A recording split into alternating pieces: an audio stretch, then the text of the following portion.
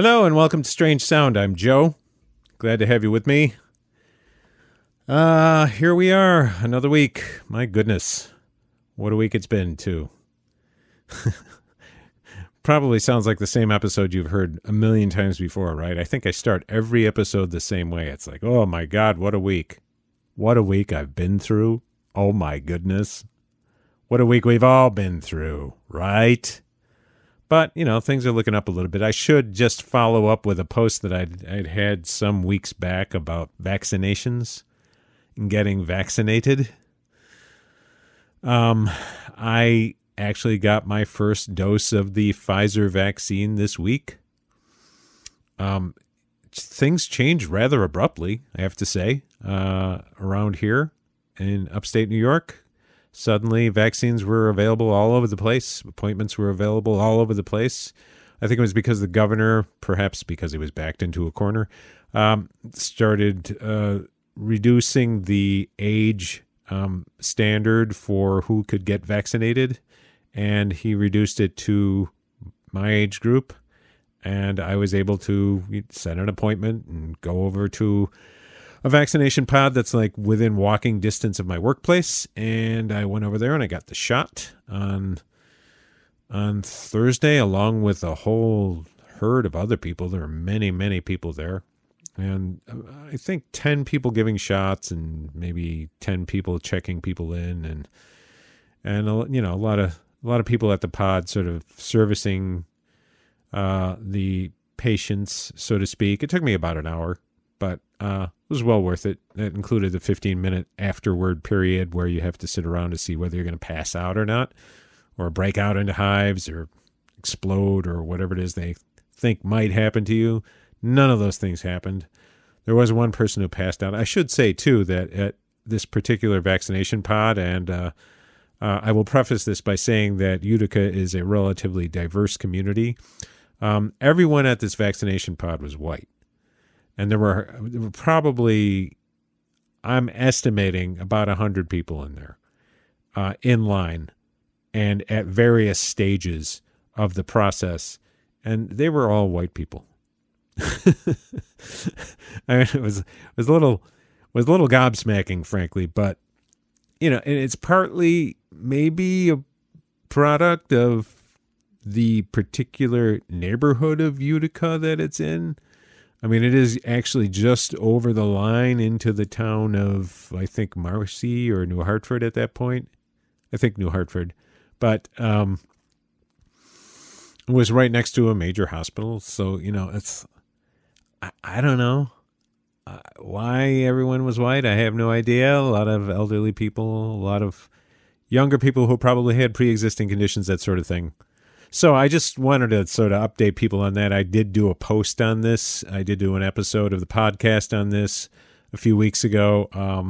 I am now in the group of people who have begun their vaccination regime.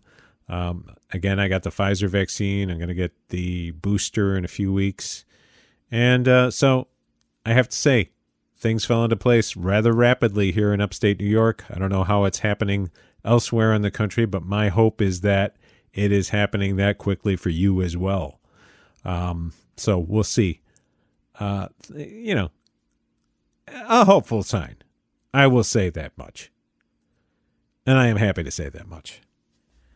Anyway, as is my custom, you've heard my disclaimer before. I'm probably not going to repeat it here. It's suffice to say that Strange Sound is reflective only of my own opinions, not of anyone associated with me. So this is just me bloviating. These are my opinions, some of them my ideas. And one of the things that I get into is, of course, my furious rant blog post that I do every week, which I will read on this podcast forthwith and tout suite. And this week's furious rant, dated March 12th, 2021, is entitled To the Rescue. And again, you can read this at big-green.net. Just follow the blog link and go to the blog and look under political rants. It is a furious rant, as it were. And here it is. To the rescue. Congress approved the $1.9 trillion COVID rescue package this week, and while the final version didn't include everything I would have liked to have seen in the bill, there's some decent stuff in there. What's more, it is generally on a scale that approaches that of the problems we face. This is a departure and one would hope a trend away from the post-Reagan neoliberal consensus and towards a broader notion of what government may be called upon to accomplish on behalf of ordinary people. We have often heard pundits spin a false dichotomy between, quote, big government liberalism, unquote, and, quote, small government conservatism, unquote. The fact is, conservatives and the right, more generally, are all in favor of big government so long as it serves the interests of the powerful. The fact that the rescue package turns this on its head is an indication of how far we've come in recent years despite all the resistance. We're overdue for that sort of turn, frankly. We've been living in the Reagan economic universe for 40 years, essentially my entire adult life, with labor under siege, bloated military budgets, corporate-friendly multilateral investor rights agreements, popularly known as free trade agreements, and imperial swagger on the world stage. Obviously, one bill is not going to change all of that, but it's a step in the right direction, and a relatively bold one at that compared to what we're used to. Sure, the COBRA subsidies are kind of stupid and a massively inefficient way to extend health insurance to unemployed people. Sure, the check should have been $2,000 because that's what everyone, including Trump, was calling for just after the election. Sure, they should have kept the $15 minimum wage because it was a solid provision that would have pegged the rate to inflation instead of giving employers a gradually increasing discount on the cost of labor. But what's there is mostly good. Biden and others have said that provisions in this bill will cut child poverty in half. I think that's great, but it's kind of like dividing the baby. If we can cut it in half, how about spending more and eliminating it entirely? So much of what's in the legislation addresses inequality in a substantive way, but the solutions are almost all temporary ones. It's incumbent on progressives to push the administration and Congress to build these initiatives out into more permanent benefits. We will see what kind of an effect this bill will have on families and individuals. If it's dramatic enough, that could create the kind of popular momentum needed to push a broader agenda forward. We know what some of that will look like: the minimum wage, labor reforms, etc. We need a wealth tax, not so much to generate revenue, it will do that, but to reduce inequality and lessen the power and influence of the ultra-wealthy.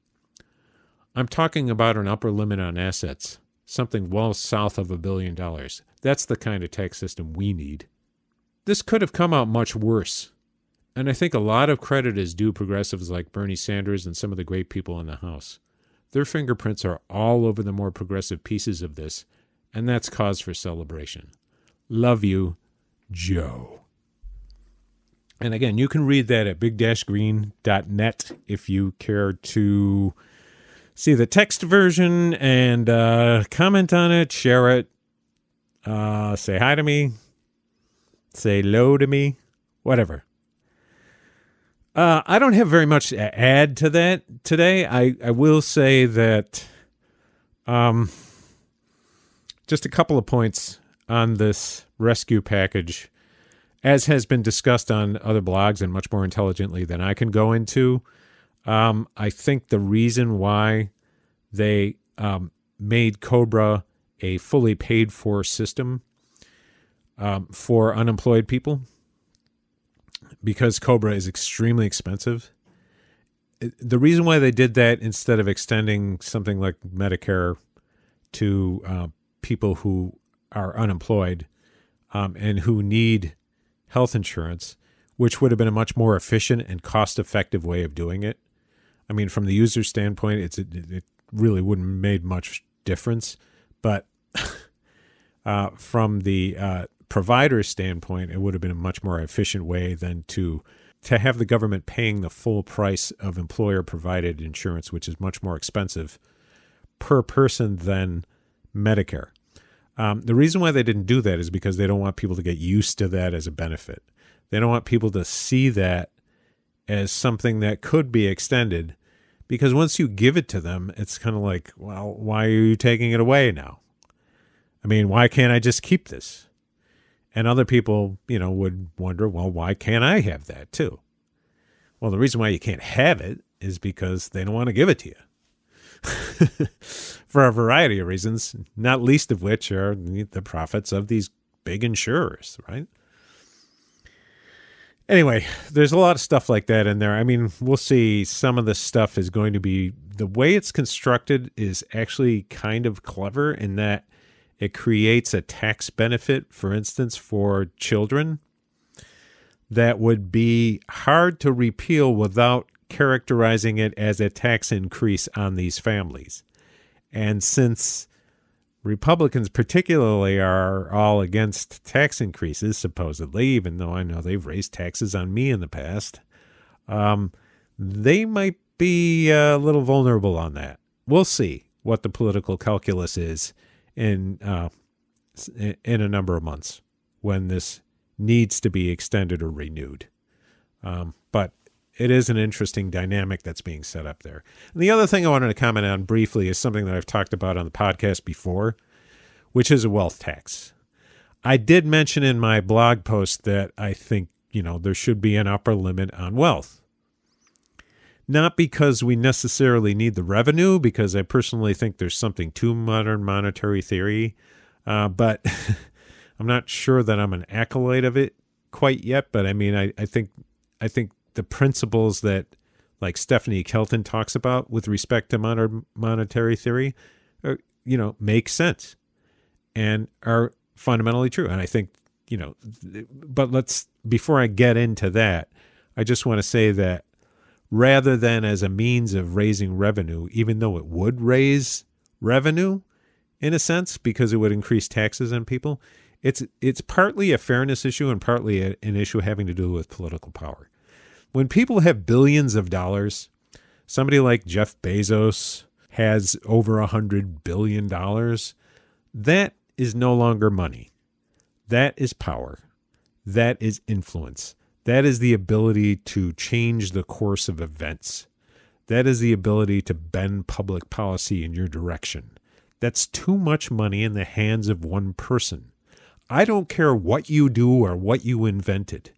Nothing that you can do merits you having control over the economy or the political system of the United States or any other country.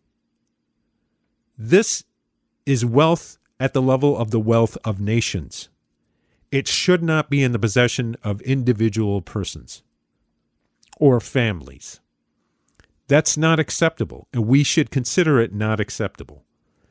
So, I mean, my modest proposal, roughly speaking, would be to say something like what, Elizabeth Warren has proposed, which is, I think her proposal is something to the effect of everything up to $50 million that an individual possesses would not be taxed. Then the first dollar after $50 million gets taxed at 2 cents on the dollar. Okay, that's fine. That's fine. But we can do better than that. And I think, we can argue over what the graduations would be and what the stops would be, but maybe it would be something like that 2 cents on a dollar, that 2% tax on every dollar made or owned, I should say, over $50 million. And then when you get up to like $100 million, let's say, just to pull a number out of a hat, maybe that goes up to 10 cents. So it's 10% on everything over $100 million. And then when it gets up to $150 or $200 million, maybe it's 50 cents. So every dollar you have after that point, 50 cents goes to the government. Maybe it's not $200 million. Maybe it's like $500 million. I don't care. Just find a place to do it.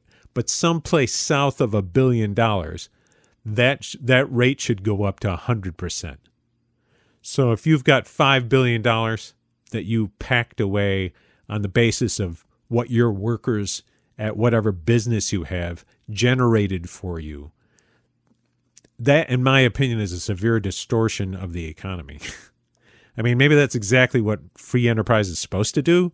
Maybe that's exactly what capitalism is supposed to do, is just to make people rich beyond the dreams of Croesus. But honestly, that is a distortion, and that is a very poor way to run a business if you ask me. And no one's asking me, but I'm telling them anyway. Because honestly, at that point, the government should step in and say, no, you're either going to redistribute this money to your workers or to your community, or we're going to do it for you. We're either going to redistribute it to your own workers, or we're going to redistribute it to other workers in some other respect. And you can take your choice. So maybe everything that you personally possess above a certain point that was generated by your business that made you wealthy, right? And again, you have to sort of distinguish between income and assets. I think it's kind of a combination of both here, right? You should be forced to part with most of that money, and beyond a certain point, all of that money. Because we should not have billionaires. That's wrong. It's fundamentally wrong and immoral. And I think we need to get that into our heads. I think that's important. Maybe you don't agree, but I think it's important. And I think we should really consider this very strongly. In any case, as I've pointed out on this podcast before, we do already have a wealth tax. It's just that it's a wealth tax that only ordinary people pay, right? Most people don't have stock portfolios. Those are overwhelmingly held by the rich, by the wealthy in this country. Most people, the vast majority of their wealth is held in their home, in their domicile, in the place where they live, the house that they invested in over the course of years. That is their wealth. And they are taxed on that in most states, certainly in New York State. And again, this is not an anti-tax rant. I'm not against property taxes. I pay them. That's fine. The government needs to run. That's fine. But honestly, we're the only ones who pay a wealth tax. People who own a house or people who rent a house, by extension, they pay that same tax. A large portion of their rent goes to that tax, right? Their money is going to pay a wealth tax. You're paying a tax on owning an asset. But when it comes to liquid assets or assets in the form of stock portfolios or, whatever, investments, money in the bank, that is not taxed. And that is ridiculous. That's not fair. They need to pay a tax too. And we need to readjust what's taxed in this society so that it's much more fair. And we can come up with a rate that would work for everybody. And graduations, a progressive system of graduations, brackets that would work for everybody. Because right now, people like us who either own a home or rent, and by an extension are paying taxes, we're paying through the nose. I don't mind paying. I just don't want to be the only one. I don't want to see people with like piles of money in the bank and big stock portfolios going away scot-free. Fuck them. They need to pay up too. I don't understand why their wealth is exempt and mine is not. Because I don't really have wealth. All I have is a house, right? And compared to everybody else in the world, yeah, that's wealth. But honestly, why should we be the only ones paying? So anyway.